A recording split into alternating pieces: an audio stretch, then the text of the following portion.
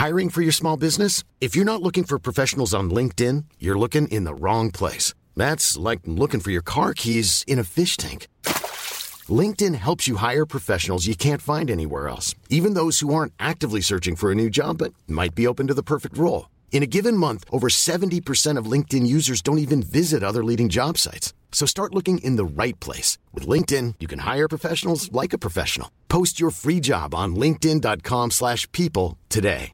Quality sleep is essential. That's why the Sleep Number Smart Bed is designed for your ever-evolving sleep needs. Need a bed that's firmer or softer on either side? Helps you sleep at a comfortable temperature? Sleep Number Smart Beds let you individualize your comfort, so you sleep better together. J.D. Power ranks Sleep Number number 1 in customer satisfaction with mattresses purchased in-store. And now, save 50% on the Sleep Number Limited Edition Smart Bed for a limited time. For J.D. Power 2023 award information, visit jdpower.com/awards. Only at a Sleep Number store or sleepnumber.com.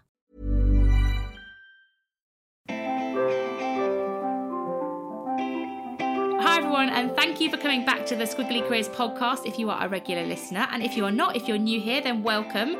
For you, we'll tell you a little bit about who we are and what we talk about each week, so you know what this podcast is all about. So I'm Helen Tupper, and I'm here with the co-founder of Amazing If, Sarah Ellis. Hi everybody. And each week we take a topic that we know is relevant to you in the squiggly world of careers.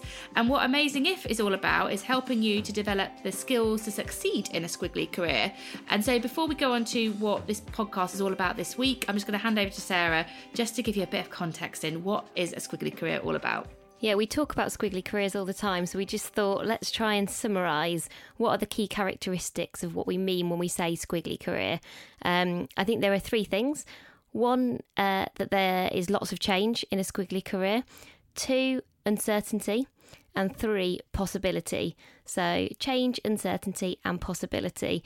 And I think for all of us now, that's a reality in our careers. So even if we're maybe in quite a traditional organisation or still feel like we're climbing something that would feel a bit more like a career ladder, I think though the nature of the sort of work we're doing, the things that we're all going to be doing in the future will all be characterised by the fact there is lots more change, driven by things like how work, the future of work, and how lots more people are going to be freelancing in the future. We can all travel lots more, technology. So there are lots of kind of factors or inputs that mean that our careers now feel less straightforward and less predictable and just way more squiggly. And I guess the reason that we started Amazing If and that we do this podcast is we recognise that those squiggly careers that we're all either experiencing or likely to experience feel amazing when you can grasp that opportunity and really make it work for you, but can also feel quite overwhelming, like there's lots of expectation. And what we try to do is give you some hints, tips, share some of our stories that just help you navigate your squiggly career and really enjoy what you do every day. And so this week we're doing something a little bit different. We normally take kind of quite a big chunky theme. So recently we did a podcast on stress, and we've done one on career possibilities and how to find new jobs, all kinds of big chunky themes. But this week we're actually going to do a Q&A. We tend to do podcasts both on things that we think are really important, but also things that our community ask us to cover. And sometimes some of those things that we get asked to cover aren't significant enough, I suppose, for our whole podcast to be on them, but we know that they're still really important and that we can still help people by giving them some ideas and some tools. So this is a Q&A podcast. We've taken some of the main questions we've had over the past couple of weeks from different places on social media, and we're going to do 4 of those questions today and try and help those individuals, but also hopefully help you if you've had similar things in the past. We're going to give you some of our experience and ideas to help you overcome those things as well. So then, our first question for tonight has been sent to us by Rachel on Twitter, who said that I'm about to become a manager for the first time, but I don't know what to do. And so I think that Rachel, we didn't get into the gist of it because I think that this is just over Twitter, so it's quite a short message to us. But I would imagine she's dealing with some things. Maybe a kind of a bit of a fear of the unknown. There's a confidence thing. There might just be a practicalities of how do you actually manage people. So Sarah, we've both been managing for quite a long time now. Do you Yeah. remember the first time when you were a manager and how it felt? Yeah, it was a good question, actually. I was thinking about this, and I do remember the first time I became manager, because for me, it was a really big deal. I remember thinking, almost that was part of me feeling like I'd made it a bit. You know, the fact that you're a manager, you're in that kind of position, and I think, you know, to be clear, I think I was managing one person, and you know, it was probably somebody very early in their career, so I definitely took it very seriously, and I did kind of feel the weight of responsibility, and I remember being really excited about it. But I think, to your point, lots of people become managers, and some organisations, but lots don't, give you any training or development on what does it actually mean to be a manager, what does being a great manager look like. And so people often I think find their way through working out what it means to be a manager, and, you know, sometimes really successfully. But I do think there are some hints and tips that people can think about if you're, you know, becoming a manager for the first time. So the 3 things that I thought about that really kind of helped me, and I have to say, I don't think I got these right first time. So this is definitely me like trying to sound like wise manager in retrospect, like, oh yeah, I did these all things, but I totally didn't. But this is what I would definitely suggest to anyone, to be honest, whether you're a first time manager or managing today. The first one is not to make assumptions that what's important to you or how you like to work is the same for the people who are working with you and for you. I think it's really easy to think, well, this is how I would like to be managed, and therefore that's what I'm going to do. That's my approach. But that also assumes that you've only recruited people like you, which is not a good thing. So just be careful not to almost apply everything that you would want to happen to yourself, to all of your team. Don't be afraid, I think, to ask people, how would somebody like to work with you? I wouldn't say, how do you want to be managed? Because that sounds like you're going to be kind of all over them every day, and that already sounds like a nightmare. But, you know, I would definitely now ask people who work with me, you know, how do you want to work together? What works really well for you? Are you somebody who, you know, somebody who really likes to kind of prepare and be really organised and, you know, have quite structured meetings, or actually are you someone who really appreciates ad hoc chats as we go? You know, ask people about their style, what's their preference, and also observe that. Be open to kind of watching how people work, who work with you, and learn from that and think about your style. So that'd be tip number 1. Right. Tip number 2, which I think you continually need to work on, is that balance between giving people enough space to excel and, you know, take accountability, and also being really clear on what it is you need people to deliver. Because I guess the flip side of both of those things, when you don't get them right, is micromanagement, which I hear so much in terms of the thing that people hate the most. So, you know, not giving stuff up, not delegating. I think probably particularly when you're a first-time manager, this feels harder, because you go from... I think this one is really hard, that balance, because I don't think I've cracked this. I definitely go, you know, I really value freedom, so I'd say I probably go too far in terms of giving people too much space sometimes, because I fear being micromanaged myself so much. But it is, I kind of think on day one of being a first-time manager, cracking this balance is probably quite tricky, but just being aware that this balance exists and maybe tuning into where you might be sort of leaning too much one way or the other. Yeah, and you know, the best person I've worked for in terms of leadership, what she was brilliant at was knowing that this is a constant state of kind of consideration. So she was really good at being able to dive in when she needed to, and then really good at being able to step back out again. So she was really dynamic, I guess, in her leadership. There is one really good book on this that is really helpful, called Why Should Anyone Be Led by You? She's by a guy called Rob Joffe, and one of the things that he talks about is, you know, there's no blueprint for being a brilliant leader, but actually one of the things that one of the characteristics that the best leaders have in common is they're very good at this kind of approach of knowing when to get really involved and when people need help and support, and then leaving people to it, you know, at the right times as well. So that's tip number 2. And then tip number 3, kind of back to that point about there's no blueprint. Everybody does line management and leadership differently. There is definitely no one like right way to do it. And I think when I started leading, I was kind of seeking, well, you know, tell me tell me the answer.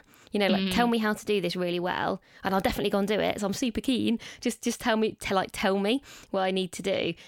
And what you start to realise is actually you need to develop your own style and your own approach, and take the best bits from the people you've worked with or the people around you, and then adopt those for yourself. So this is a time where I think comparison is not that useful. If you're comparing how you're line managing to somebody who's been doing it for 10 or 15 years, that's not useful. Actually, just think about it within your own context, and just, keep working at doing it in the best way for you. So don't try to lose all of the stuff that's got you to where you are just because you're now managing somebody. Yeah, I think that's really good. You've got to be authentic, haven't you, as a manager? And my top tip to finish on this one is, and I think this is so true, I think your manager has such a massive impact on how you feel about work. I'm sure that I've seen some research that it's kind of the single most important factor day to day in terms of how much you enjoy your job, which I reckon most of us can really relate to. So if your manager is what you go home and talk to like your partner or your friends about, it can kind of go one of two ways, can't it? They could be the person you're really complaining about and go, they're making my life a nightmare, etc. Or you can have a really positive impact on someone. So I always try to think about, what do I want someone to say about me when I'm not there? And then am I acting, behaving, taking the right actions to make that happen? And that doesn't mean I want everyone to be best friends with me or to really like me or anything like that. It just helps to guide me in terms of, am I dedicating time to the right things? And I think maybe one thing that I'd add to this as well. So I've got a team at the moment. I work at Microsoft, and I've got a team of 12 people that directly report into me. I have kind of a wider team, but 12 direct reports, which is quite a lot, actually. I'm sure there's evidence to show it's like 8. I think you're meant to have. It's like the maximum. Not. I'll be really honest. It's not ideal. I kind of sometimes feel that I'm compromised on how much time I can spend with everybody. It's a lot. But what I have noticed, particularly in this role, I've got very different people that work for me, everybody from kind of sort of graduate level people in my team to very, very tenured, so experienced people. Yeah. And I don't know that I've got some kind of magic sauce for how I manage everybody, but what I do know is that I genuinely care about the people that I manage.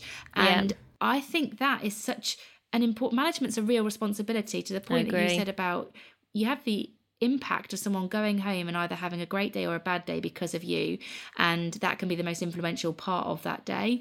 And so I think it is a responsibility. It's much more than just a job to me, and so I genuinely care about how my team are growing, how they're feeling, are they doing work that is fulfilling to them. And I might not know every management tool in the book, and I might not follow every single process that I should follow, but I know that if I just do that, if I just care and I just listen, then I think I've done a bit more than maybe some people who might have managed my team before. Yeah, as individuals, less as the people that did my job before, but more as individuals. And so I think if you're really lost and you're in the first job and you're like, I don't know what management book to read, or obviously Sarah had some amazing tips there, and I think they are, so I still use some of those now, and it's a kind of a reminder to me. But in spite of those tips, just care about people and listen to them, and that will go a long way to you building a strong management relationship with them. And don't try and you're not going to be perfect overnight. Give yourself the time and space to learn. Yeah, that's true, actually. I mean, speak for yourself, clearly, but but I do think, that you put quite a lot of expectation on yourself. I think because often when you get into these jobs, it's often a step up for you, so the expectations in terms of what you're then doing do grow, and you can end up putting loads of pressure on yourself. And I think that idea of just take that first 100 days or 90 days is a bit of a cliche to make sure that you're mainly listening, learning. Don't feel like you have to go in there and kind of very quickly change everything. Shall we go on to the next question? Can I ask the next one? I feel like I want to be like on the university challenge, asking all the questions. So Helen, okay, interview me. I'm going to be the interview candidate. Yeah, Helen, can you? I'd like you to answer this question for me. So this is actually a question we had at one of our monthly events from Sam, who said that her company don't actually provide any training. So what can she do in terms of her development? And I think this is something we hear quite commonly in terms of, I've either asked for training and someone's told me no, or my company just don't have any kind of training available. So where should people start? I've got loads of thoughts on this because I love learning and I hate being dependent. So I have these two values that sometimes conflict with each other. So I love freedom and I love growth, and sometimes organisations might tie you in. So to for example, if you want some money to do a course, for example, sometimes some organisations make you sign an agreement to get that funding, and that's absolutely fine because they want to get ROI on your investment. But because I like freedom and I hate being tied down to things, I think I've found lots of different ways to learn, which hopefully I can share with you and also with Sam, who asked the question, so that you are not dependent on your organisation or other people to fuel your learning. And I think the first obvious thing that I would say is don't dismiss learning on the job. Yeah. So a lot of people might go, oh, well, but I really want to go on a course. And I will come to that. There are definite ways you can go on a course and your company doesn't have to pay for it. But I think most importantly, think about how much learning your job has to give you, and the way that you convert that into something that's really actionable rather than just, oh, your job's a really great source of learning, is to be very intentional about what you want to learn. So, for example, if I want to learn how to be a better presenter, for example, let's say that's something that's important to me, then what I would do at work is I would scan around for those people that I think have got some great skills, and I might ask them to give me a bit of peer-to-peer coaching on how they do it, and maybe they could give me some feedback in the moment, and I would use that. That would be a really good source of learning. Or maybe it's a particular technical skill set. So we've got some designers. I work in the central marketing organisation at Microsoft, and we've got some designers in that team, and maybe I could ask them to give me some design tips so that when I'm creating content, it kind of resonates with people a little bit more. Whatever that thing is, you work with, even if you're in a small organisation, you're working with people that have got different skill sets and different knowledge to you, and all you've got to do is be really specific about what you want to learn, and you can tap into that knowledge. And I think a lot of people just sort of, I don't know, a lot of people might look to, oh, I need a course, or I need to go on that program. And I actually think there's just a wealth of learning that you can get from the people around you if you are specific enough about what that thing is you want to know. And it's a bit of an old school model, but I still think it's useful. When people look at how people learn, there's this model called like the 70-20-10 model, which demonstrates that 70% of actually what we learn at work is through our day-to-day jobs. And particularly if we are intentional about making sure that we are trying to stretch ourselves, looking for growth opportunities, etc. 20% is through mentoring and coaching, and actually only 10% is more formal learning, which is, something like a course or doing something kind of outside of your day-to-day remit. Now, that's been around for a long time and it's definitely not perfect, but I do often think a bit in that way, and kind of to really make sure, I guess, that I'm spending enough time reflecting and really pushing myself in terms of, am I learning as I go, not just from going to have a chat with a mentor or going to a course in an evening. Yeah. And I know that some people are listening and they will listen to this and I'll understand it, but they'll really be thinking, but I just want to go on some courses. Which courses should I go on? So let's let you, we do think that's the most important source of learning, but there are lots of courses and things that you can do. And if you're thinking about how do I fund them, some of these ideas might help there. So I think the first thing is look online, because you're going to get the biggest breadth. And also, I think the most cost-effective way of learning now online. And there are things that both Sarah and I have used, like Skillshare. We've done I think both done some marketing courses. I've done some design courses on there as well on Skillshare, but they've got a wide range of programs. There's another one called Udemy, which is I'll do links to all of this on when we post this. I've not heard of that one. It's so similar content. It's Udemy, but again, I'll post all of these links when the podcast goes live. Similar to Skillshare, and then another one that's really good, maybe a bit more academic actually, is Coursera. So you have quite a lot of US universities will put on programs on Coursera. I should have founded that, because that sounds a bit like Sarah at the end. It's Coursera, okay. I mean, it's not spelled like that. Courcellon. Oh no, that's not as good. That's going to be my business. You don't get to be in that one.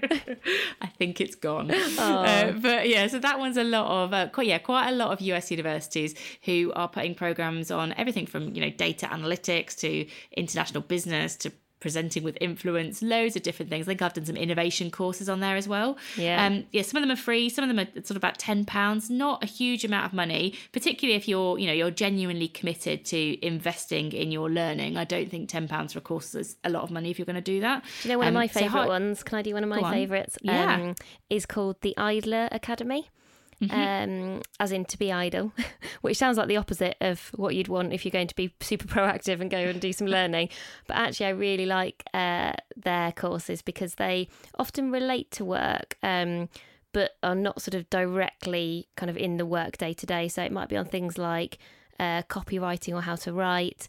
Sometimes they're more kind of around things like philosophy or resilience, starting your own business. They do some courses that you can actually go to, but they actually do quite a lot now that are available online. And again, they're really reasonable. And I think they also might appeal if you want to, just spend some time on some things that may be slightly different to your day to day, but then do have application. Yeah, that's a good one. I've not done any of those actually, so I should look. Yeah, they're really cool. Hey, I'm Ryan Reynolds. Recently, I asked Mint Mobile's legal team if big wireless companies are allowed to raise prices due to inflation. They said yes. And then when I asked if raising prices technically violates those onerous 2-year contracts, they said, "What the f*** are you talking about, you insane Hollywood ass?" So to recap, we're cutting the price of Mint Unlimited from $30 a month to just $15 a month. Give it a try at mintmobile.com/switch. $45 up front for 3 months plus taxes and fees. Promo rate for new customers for limited time. Unlimited more than 40 gigabytes per month. Slows full terms at mintmobile.com. Hiring for your small business? If you're not looking for professionals on LinkedIn, you're looking in the wrong place. That's like looking for your car keys in a fish tank. LinkedIn helps you hire professionals you can't find anywhere else, even those who aren't actively searching for a new job but might be open to the perfect role. In a given month, over 70% of LinkedIn users don't even visit other leading job sites. So start looking in the right place. With LinkedIn, you can hire professionals like a professional. Post your free job on linkedin.com/people today. There's never been a faster or easier way to start your weight loss journey than with PlushCare. PlushCare accepts most insurance plans and gives you online access to board-certified physicians who can prescribe FDA-approved weight loss medications like Wegovy and Zepbound for those who qualify. Take charge of your health and speak with a board-certified physician about a weight loss plan that's right for you. Get started today at plushcare.com/weight loss. That's plushcare.com/weight loss. plushcare.com/weight loss. Also, look for local events on Eventbrite. So these are quite good if you want to maybe build a bit of a community or a network around the thing that you're interested in. So that's just, I think, eventbrite.com. Loads of different things on there that you can enjoy. In fact, we put Amazing If courses on there as well. And the last thing is look out for awards and scholarships. So let's say there is something a bit more significant. Maybe there's a qualification that you want to get. So, for example, Sarah and I, over the past couple of years, have both got MBAs. Mine was funded through a scholarship that I won, and I think, Sarah, yours was funded by your organisation. Yeah, so they actually just paid for that one. But I went to Harvard a couple of years later.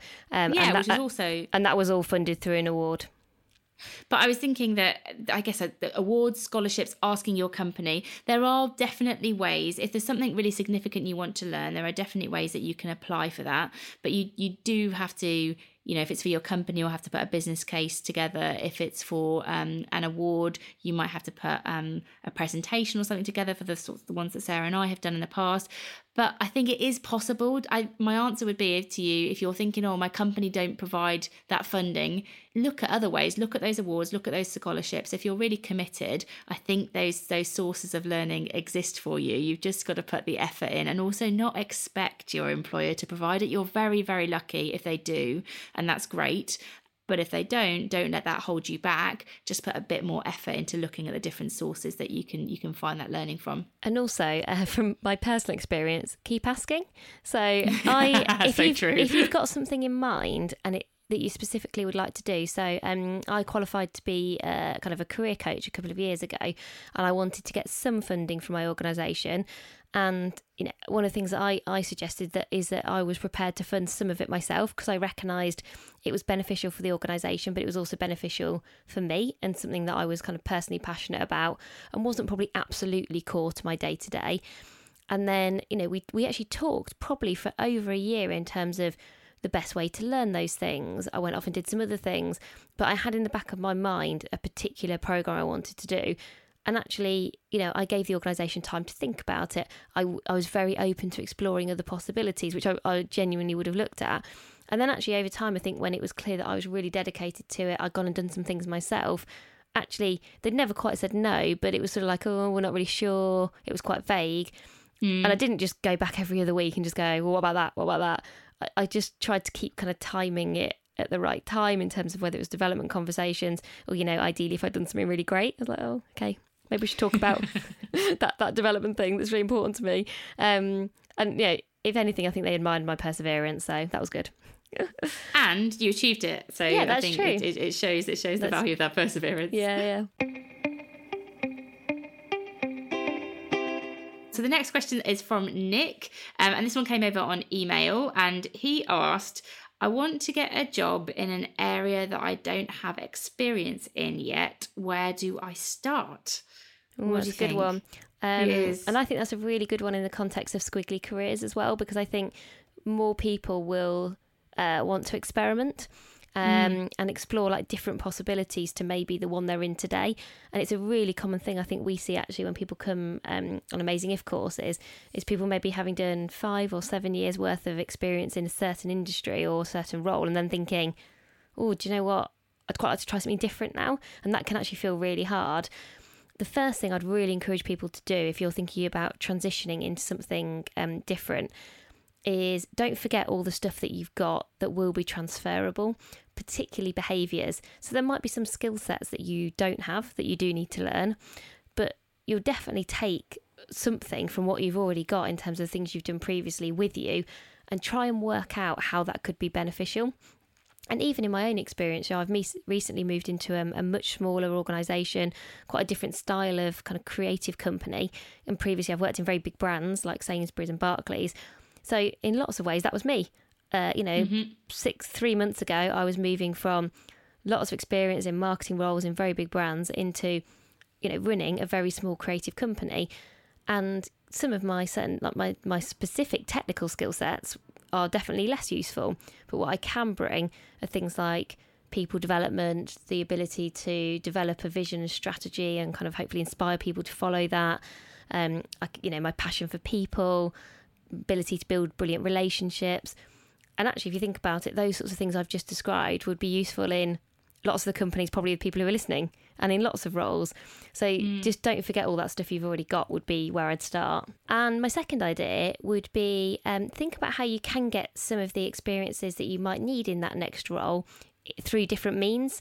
So whether that's getting some industry knowledge through going to events, whether that's doing small bits of side projects, whether that's volunteering for something, try and kind of build up your network a little bit in the area that you're interested in. Like today, actually, completely coincidentally, because I'm somebody who has moved, as I kind of just talked about, from being in big brands to in a smaller creative company, quite a few people have actually contacted me directly and said, oh, that's quite an unusual thing to do because there's not many people who do it. Can I talk to you about how you did that? Because it's something I'm interested in the future. And most of the time, if I can make the time, I say yes to those people. So try and find maybe some people who might have come from similar background to you and have made the sort of move that you're looking to make. Because I know that when I was going for this job that I'm in now, I went and spoke to some people who'd done it. And again, they all gave me some advice and some things to think about. And they might have some ideas about how you can gain some of that experience. And I also think it's okay to try and gain some of that experience in your day job, because you might not be looking to move there and then. You might be thinking, well, I'd quite like to go and do that in a year or in 18 months. So again, are there things in your current role or in your current organisation where it'd be beneficial for the organisation, but also really useful for you and tee you up really well for where you might go in the future? And I think if you're just kind of to Nick specifically, if you're trying to do quite a big leap into somewhere different, it might not happen overnight. So a lot of what Sarah said will take some time, being able to know what your transferable skills and your behaviours are, gaining some of that experience. And that's fine, because this is going to be hopefully a really rewarding, interesting move to you.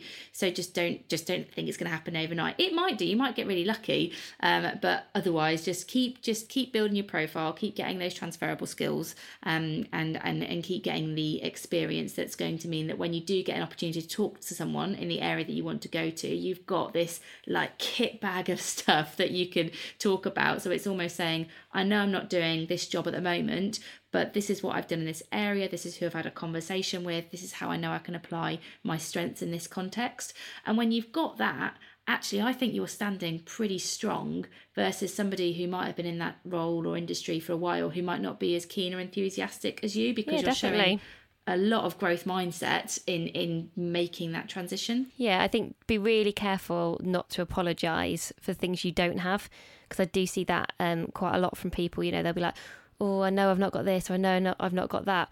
I think, well, just think about what you have got, and, you know, recognise and acknowledge that having diversity of people and backgrounds and ideas is a really great thing in every team and in every organisation. So, you know, focus on the positives. Of course, be mindful of and smart about, you know, where you've got gaps and how you're addressing those. But if I was interviewing somebody who, you know, were really clear about the value they could add, I felt that would be useful, but they hadn't maybe got the exact background of people that maybe I would expect, but they showed a real kind of willingness to learn, you know, like brilliant attitude, then you're basically recruiting for potential then, aren't you? Exactly, and that's the point. There's much more of that going on now, and I think it's a really positive thing, because that recruiting for potential is really important, because you need people that can cope with all the change and keep developing, way more relevant to the world of squiggly careers as well. Shall I do the last question? Go on, yes. The last question's a hard one, actually, so I'll ask it and then you can answer it. Thanks for that. So last question from Eve on Instagram. She messages to say that she's feeling really stuck in her job. She's applied for things, nothing's quite come off yet, and she's not sure what to do next, which I think is a feeling we've all had. You know, you just feel really trapped. And often by this point, you're usually not that happy in your current role. I think the job process can go on for ages.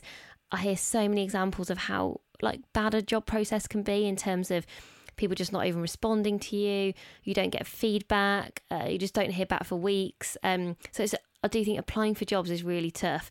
So what's your advice, Helen, if you're sort of feeling that, you know, demotivated, you're a bit stuck? Do you take a pause? Do you approach it in a different way? What would you do? So, do you know what? It is hard, but I actually have an answer. I'm the best answer for this.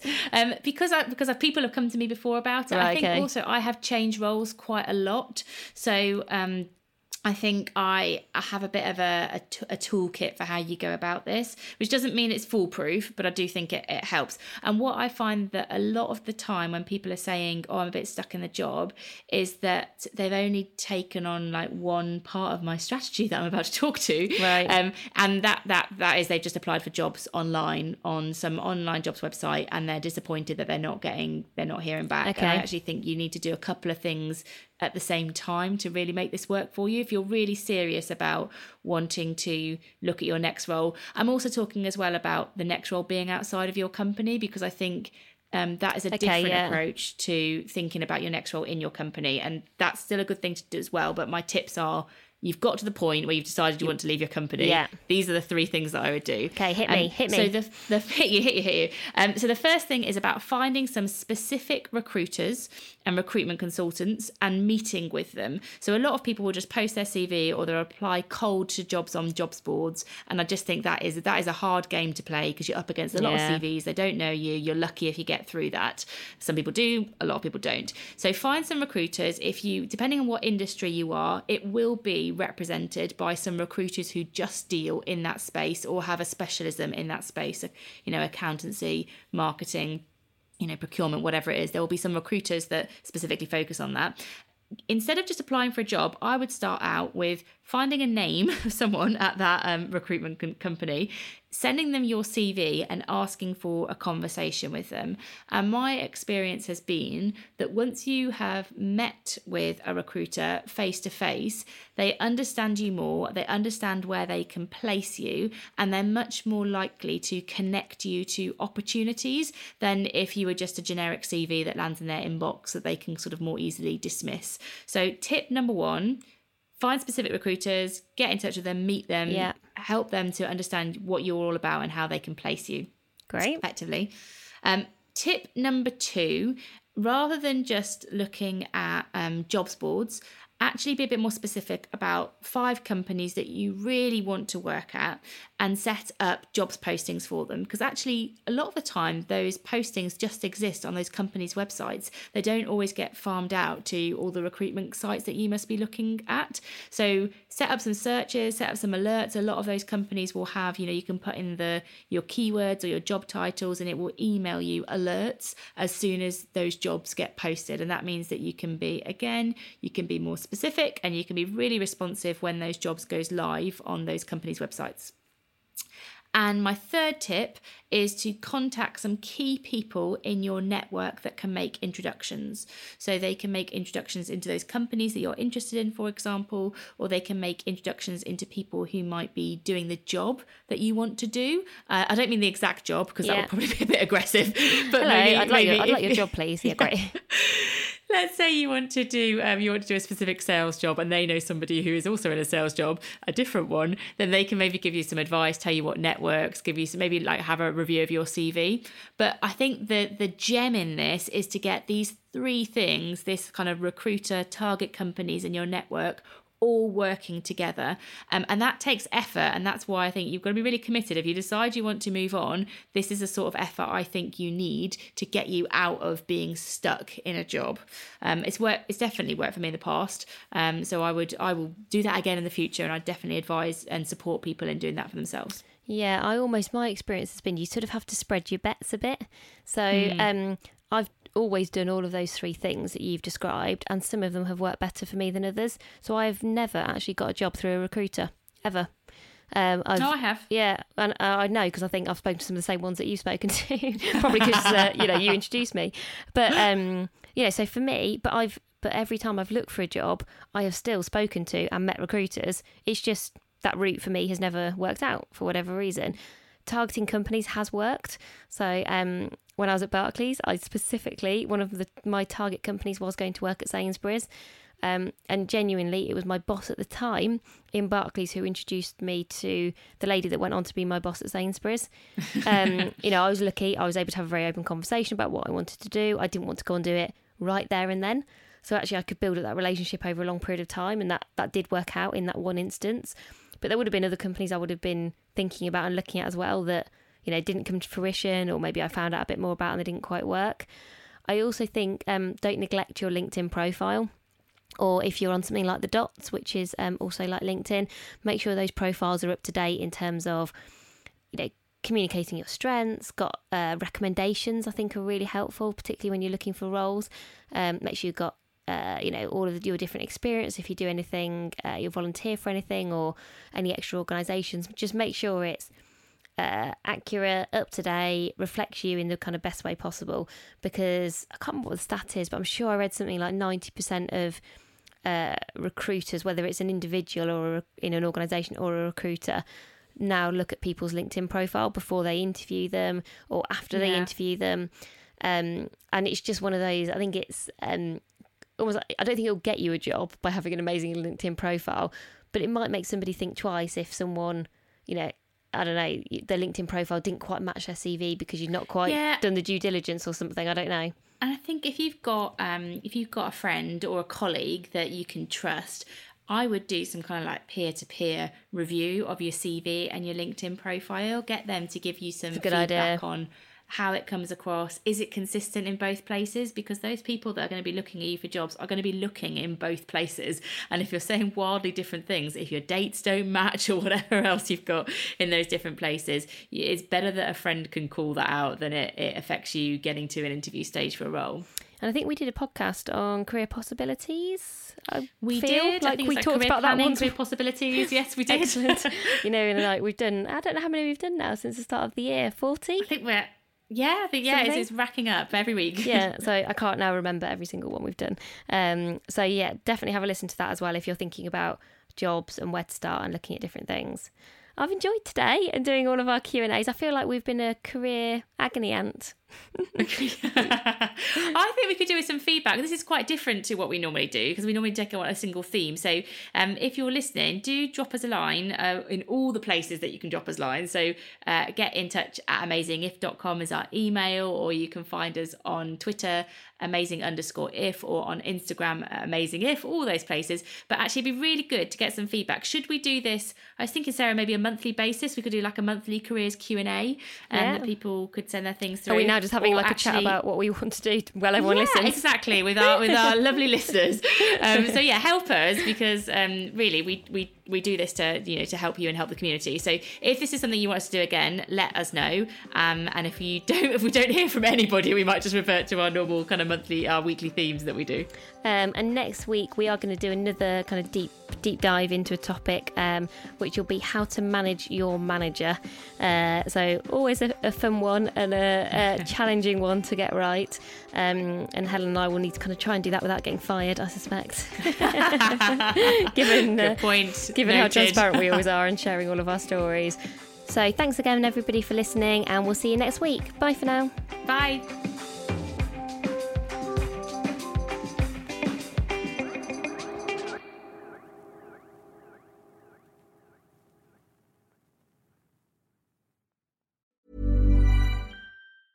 Mom deserves the best, and there's no better place to shop for Mother's Day than Whole Foods Market. They're your destination for unbeatable savings, from premium gifts to show-stopping flowers and irresistible desserts. Start by saving 33% with Prime on all body care and candles. Then get a 15-stem bunch of tulips for just $9.99 each with Prime. Round out Mom's menu with festive rosé, irresistible berry chantilly cake, and more special treats. Come celebrate Mother's Day at Whole Foods Market. Hey, y'all, Darius Rucker here. You know, a lot of people ask me, what inspires your music? And one of the big things is a strong sense of place. That's why I love my home state of South Carolina and want to share the awesome things it has to offer. From the beautiful mountains down to the sunny coast, it's got it all. Not to mention two of my personal favorites, great golf and amazing food. Come see why I love this place. Visit discoversouthcarolina.com.